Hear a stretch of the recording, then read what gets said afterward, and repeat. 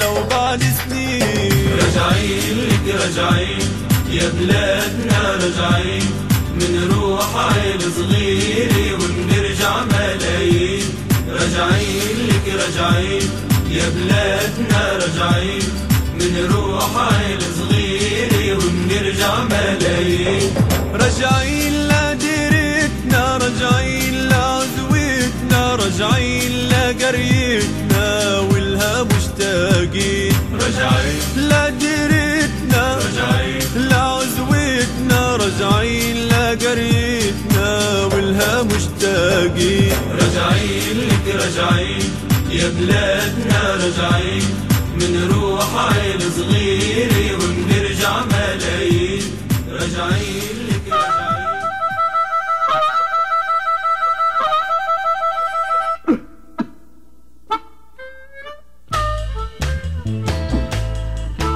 You are tuned in to KBOO Portland on 90.7 FM and streaming on the web at kboo.fm.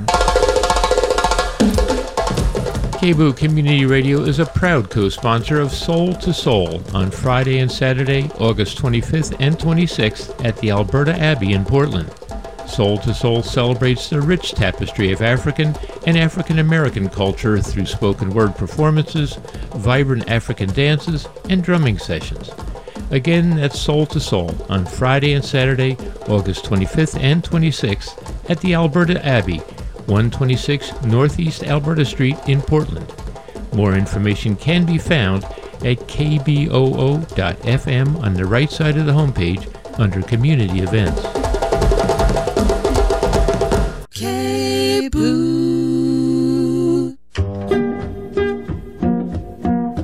The more compassion we have towards animals, the more compassion we're going to have towards other people. If you can value them all, you really value yourself as well. So even if you don't care about animals, the things we do that hurt animals end up hurting ourselves. It's almost kind of a dominion type issue where we feel we need to control everything. Dominion means stewardship, to take care of. What would a cow think about satisfying our habit? The challenge lies with looking at suffering from the perspective of the person or individual suffering.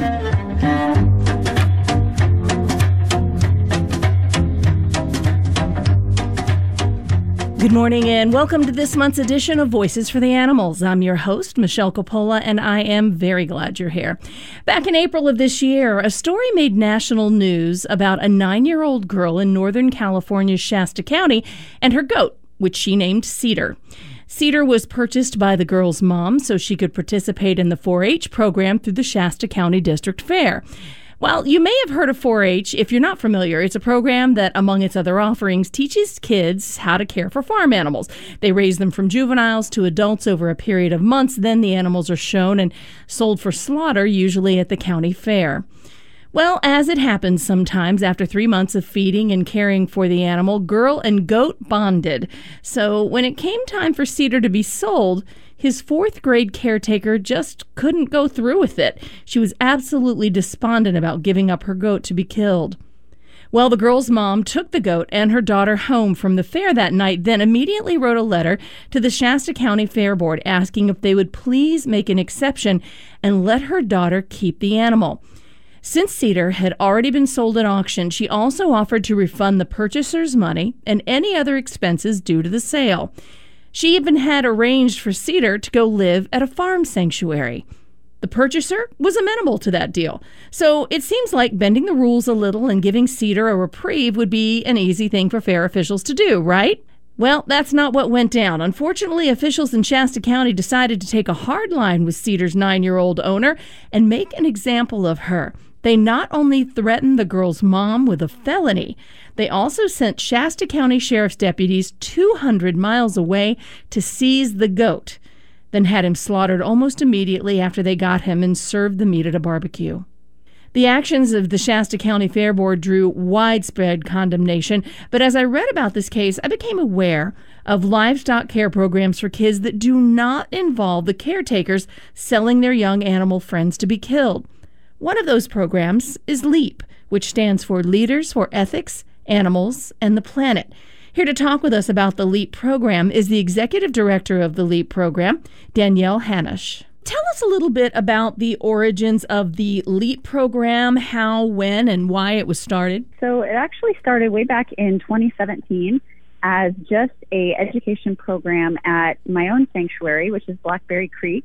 My husband actually thought of the idea because we had been approached by a young woman who lived in Orange County down in LA in a very urban area and was placed in an FFA class as part of her science curriculum at school, had no idea what it was all about, and was so excited when she found out she was going to be raising a baby pig. She named him Sebastian, and she really bonded with him over the year. And by about Christmas time, she started realizing as the teacher talked more about what was going to happen to Sebastian, that he was eventually going to be auctioned at the fair and sold for slaughter, and she didn't want that to happen. And so she reached out to sanctuaries across the country, and we happened to have room for a pig at that time and helped her sort of negotiate his release from her school. She did have to raise the money on her own to buy him from the school program, and Sebastian was very lucky. So we got to go down to Orange County and bring him home. And in the process, we interviewed actually quite a few students down there at the fair that were friends with Adori, the young woman who saved Sebastian, and almost all of them said they sure wish there was a different alternative to working with animals. Many of them wanted to be veterinarians or just loved working with animals, and they didn't like the outcome, which was the only option that FFA offered.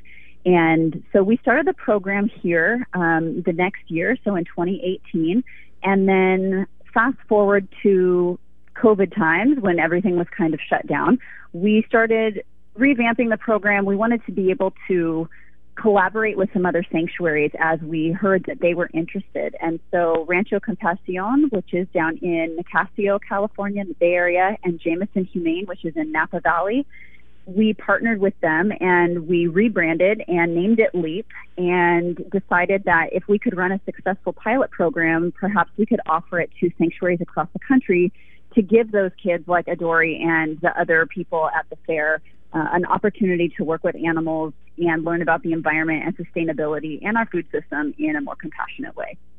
I did watch that video of Adori talking about Sebastian. It was just so sweet to hear her. And she was so articulate about, why she wanted to do this and how she felt about her pig. And I'd like to play a little bit of what Adori had to say about her feelings for Sebastian.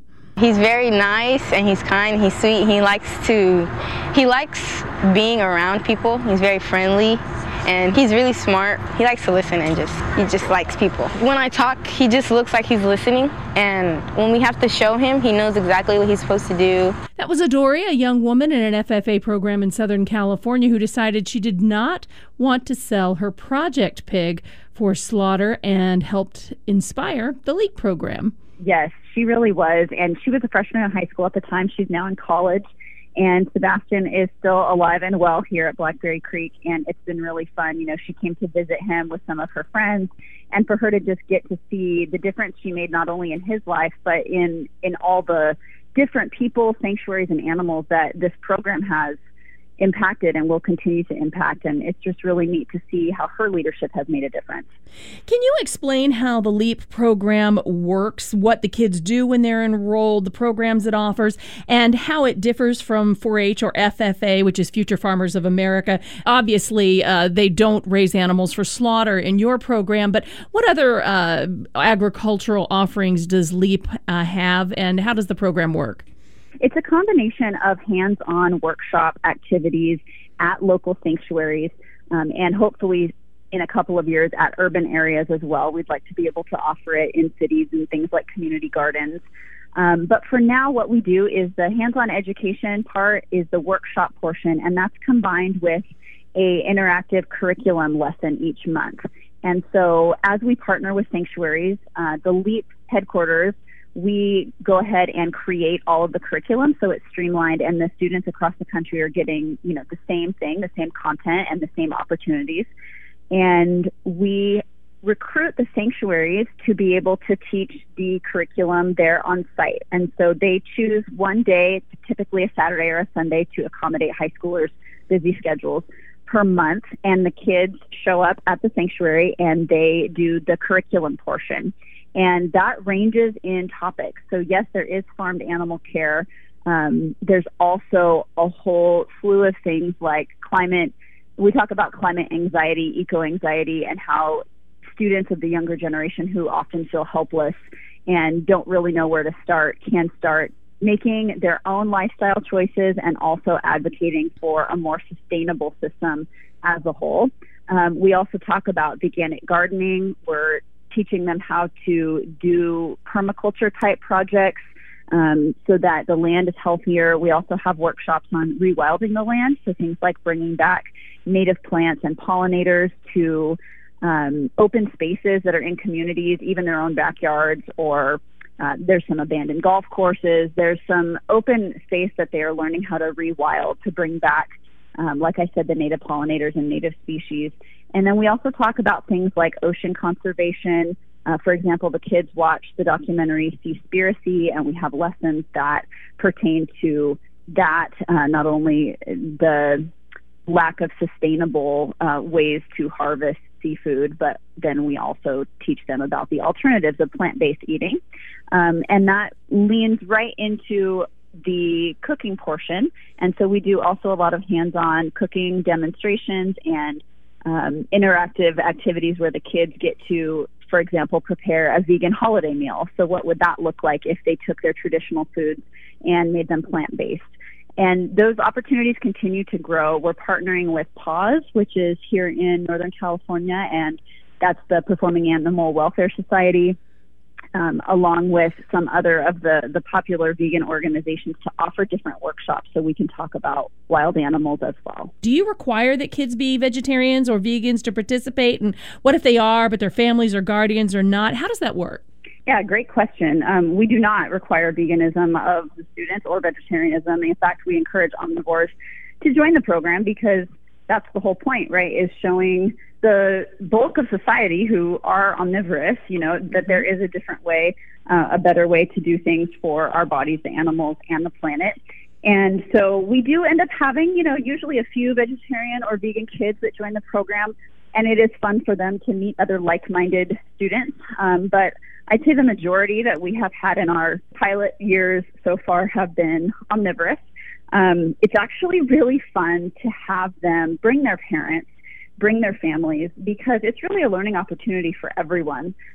We let them make their own choices. Like, of course, we talk about all of these things, but a lot of the curriculum is critical thinking, group discussions around ethics, and we have a final project on the very last day where the students are responsible for designing a vegan lunch and cooking it for their families, also designing a sanctuary tour of whichever sanctuary they're participating in. And they lead the tour. So that's part of the leadership programming, is they learn how to advocate through education and through helping people connect not only to the animals themselves, but also to the kind of food that they could replace them with. And we believe that that's really important because, of course, most people will have that inkling of, oh, maybe I should go vegetarian, when they connect with pig. But then, of course, they go out to lunch or they go to the grocery store and they don't know the first thing about how to create meals that are nutritious and delicious and, satisfy that craving, I guess, that they have. And so we show the kids how to cook vegan and how to replace things that they normally have in their diet. And we also focus on, there's a lot of cultural, religious, and family ties to food. Right. Because of that, food's very emotional. And so that's one thing we really like to focus on at our Thanksgiving workshop, which is sponsored by Little Saint Restaurant. And that's in Healdsburg here in California. They sponsor that workshop. They're a plant-based restaurant. And we talk about, okay, what do you normally eat for Thanksgiving? What is on your family's menu? And that may look very different depending on the culture of each student. And then we talk about, how could we replace, the milk and butter and mashed potatoes? How do we replace the beef or the pork? And we just give them those tools. And what's been really fun to see is they go home and cook them for their parents.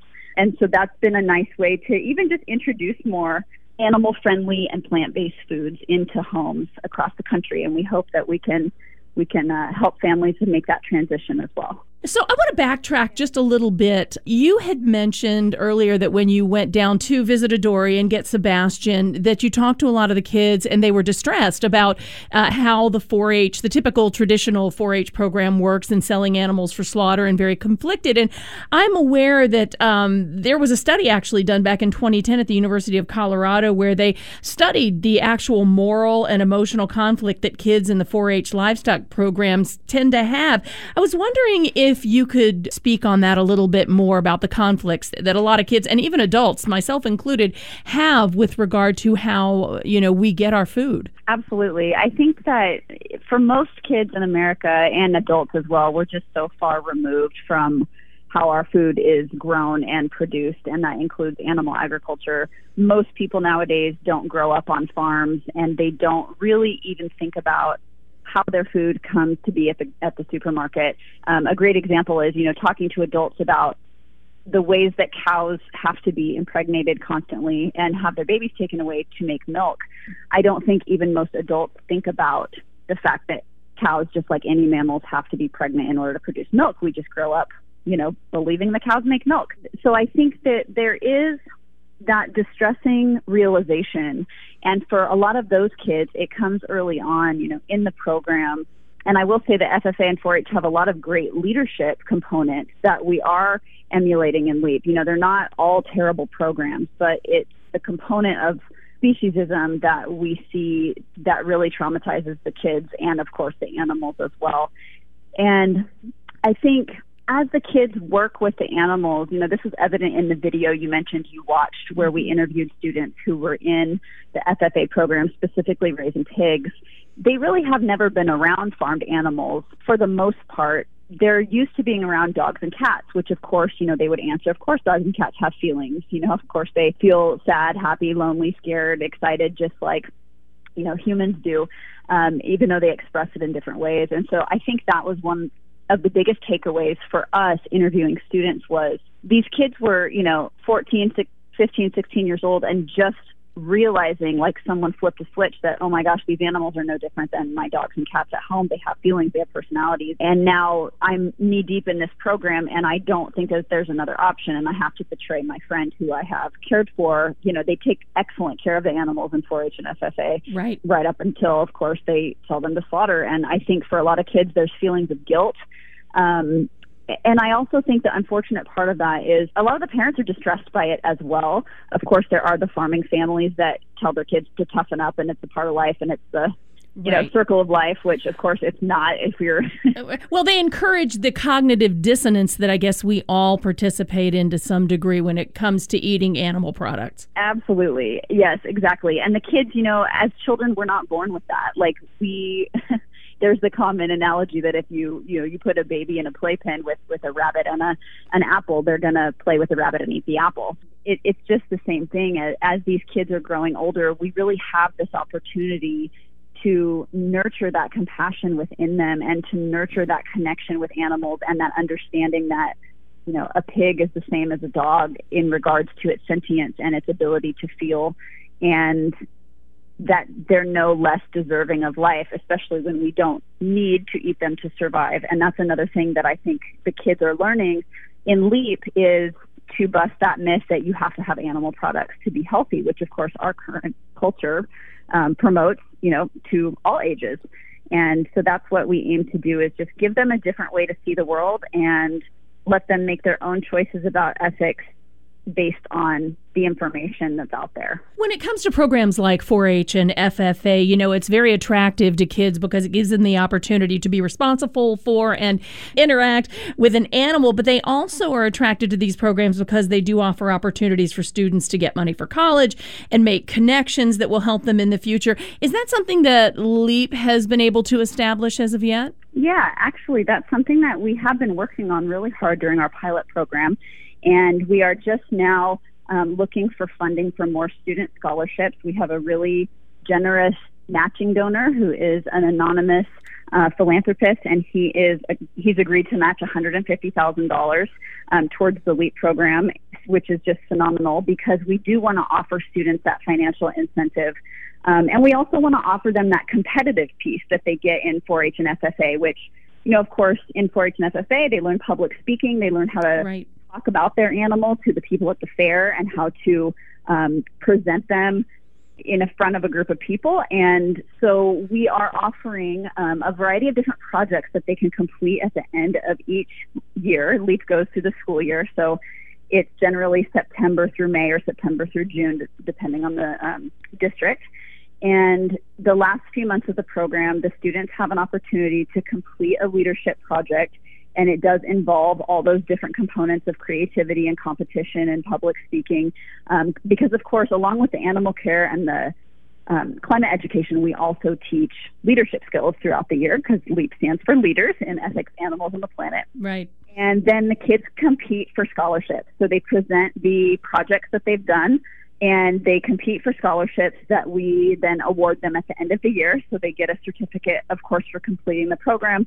And then they also, right now, they're earning scholarships of either $500 or $1,000 to put towards college. And we hope to, offer that as an incentive, not only for those kids that love the competition piece of 4-H and FFA, but also to show that there's people out there that are willing to donate to these types of programs, not only to, there's a lot of wealthy people that want to buy the kids' animals from the fair at way more than market price to encourage the leadership skills that they learn. And we want to show that there's also people out there in America who are willing to pay for the compassionate side of education and advocacy as well. One of the reasons I became aware of your program is because I understand that you just recently expanded it up to include Wildwood Farm Sanctuary in Oregon.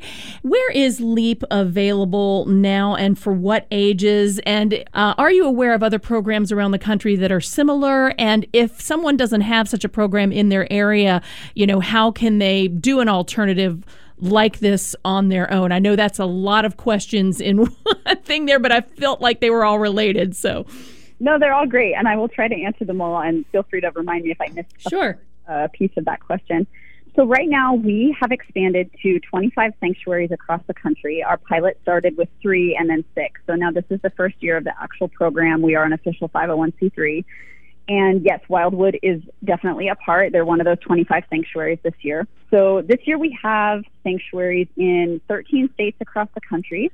Yes, Oregon, definitely, and Washington. On the East Coast, we have Vermont, New York, Massachusetts, New Jersey. We have Texas in the central United States. Wait a minute. You've got a LEAP program in Texas? Bravo. We sure do. Wow. The cattlemen must love that. Yes, I know. It's so exciting, actually. Ohio as well, which, of course, is in the Midwest, and also Pennsylvania on the East Coast, and I think I covered them all. But what's really exciting is not only are we have LEAP in those 13 states, 25 different sanctuaries, but we have a waiting list going of other sanctuaries across the country. It's been incredible, actually, to see how many people are excited about this, and the same thing keeps being said, which is we have wanted an alternative for 4-H and FFA for years. We've tried to do, things on a small scale, but we're all so busy. We are all sanctuaries, and I can attest from running Blackberry Creek that, that it's a lot of work to run a sanctuary for many different reasons.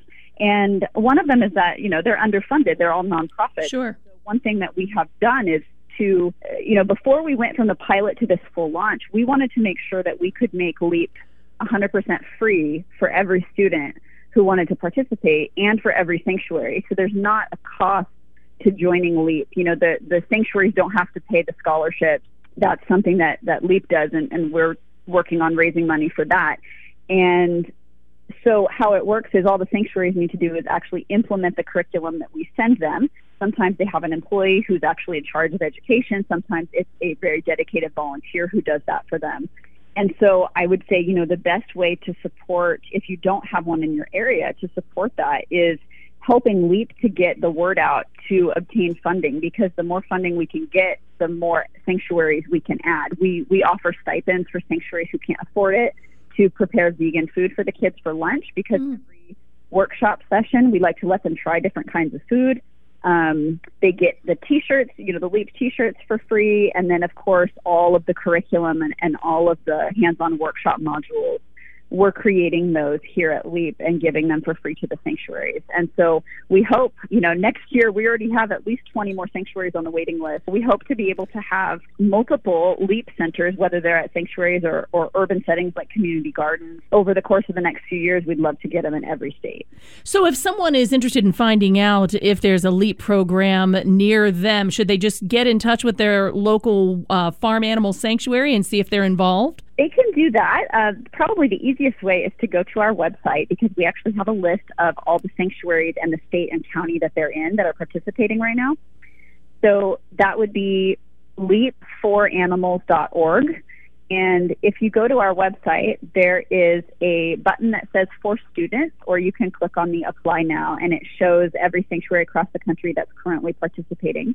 And if there's a sanctuary out there who wants to get on the waiting list and join for next year, there is also a link that's called For Partner Sanctuaries, and they can sign up. There's a list there of the requirements to be a partner sanctuary. Of course, there are some ethical requirements. We, of course, want to make sure they're actual sanctuaries and not farms that are raising animals for any kind of commercial profit or exploitation. And we do vet each sanctuary pretty thoroughly. So people can, for next year, sign up to be a partner, and they'll go through the vetting process, and then we will, add a LEAP chapter at their sanctuary or urban garden. And Danielle, I wanted to ask one last question, and maybe this is something that you can't answer from a legal standpoint, but perhaps maybe you can give a little advice. Let's say a parent has a child in a 4-H or FFA program who, like Cedar, the goat's caretaker, decides that, hey, they just can't go through with selling their animal friend for slaughter at the end of the program. So to avoid the conflict that happened down in Shasta County with Cedar, what advice would you give them? So from what I understand, and from the FFA and 4-H surrender cases that we've worked with, because we have a few other animals from those situations besides Sebastian, it really depends on a couple of things. One is, does the student and or the parents physically own the animal? Like, if the parents have paid for all the veterinary care and all of the feed, it's sometimes easier to negotiate a release versus if the animal is owned, like in Adori's case, by the actual school. Like, the school funded their care, and then when Adori, was supposed to auction Sebastian at the fair, she reimburses the school for that. So I think that's the first step, is to figure out, who's actually legally, the owner. We don't like to say animals are ever owned, but we know that that's what they consider them. Sure. In these programs. I sometimes use guardian when I'm speaking of my pets, so. Yes, exactly. So I think the first thing is to see, who is the appropriate person that would be needing to be contacted. So if it's the school, sometimes they are more than willing. Like with Adori's case, they said, you know what, like, I think it was $700 or somewhere around there. Like, we need to be reimbursed that amount of money, but we don't really care what happens to him. So go ahead, and if you can pay us that, like, he's yours. And then, of course, Adori had to find a home for him, and so that was when she would reach out to sanctuaries. In other cases, which is similar to what happened to Cedar the goat that I know that you talked about, especially once animals are actually on the fair property, they become legally owned by the fair. And that, in those cases, I believe, the schools, I'm not sure how ownership transfers if the animal comes from a school, but that case they would need to talk to the fair board, which are typically much more resistant to this idea because it undermines the whole program and the whole mindset. And to be quote unquote fair to the fair board, Cedar had already been auctioned off and he was on fair property, and mom decided to unilaterally take her daughter and the goat off the property before she actually spoke to the fair board, which probably caused them to dig in their heels a little bit more. Absolutely. Yeah, I think it's much better to take care of this before the animal even gets on fair property, because then, of course, it becomes much more legally difficult and there's other people involved. In Cedar's case, like you said, he'd already been auctioned. So then the fair has a legal responsibility to the person who purchased him. And of course, that person in that case, relinquished their right to him. Yeah, they were amenable to just getting their money back and letting him go to a sanctuary. And at that point, it became a really, I think personally, this is my own personal opinion, it became a really bad judgment call on the part of the fair board not to just bend the rules a little and avoid the public relations nightmare and ensuing court case. Yes, exactly. I have been following that case, and I know that some fairs and some FFA 4-H programs, they have a contract that the kids sign as well. Right. Yeah, I think that would be my advice, is absolutely try to work with sanctuaries in the area, because, of course, if you do get the animal released, you're going to need a safe place for him or her to live the rest of their lives. And then also, as early as possible to decide you want to pull that animal from the program. I think the more hope there would be for having an amenable outcome to that. That was Danielle Hanash, Executive Director of LEAP, Leaders for Ethics, Animals, and the Planet. They're a 4-H alternative for students who want the experiences and education that 4-H offers in the agriculture sphere without the killing. As always, you can read more about this program and the case of Cedar, the 4-H goat, by following the links at the Voices for the Animals episode page at kboo.fm/Voices for the Animals. You'll also find a podcast of this episode there as well, and we invite you to follow us on Facebook and Instagram. And that'll do it for this episode of Voices for the Animals. I'm Michelle Coppola, and until next month, be kind to animals, to others, and most of all to yourself.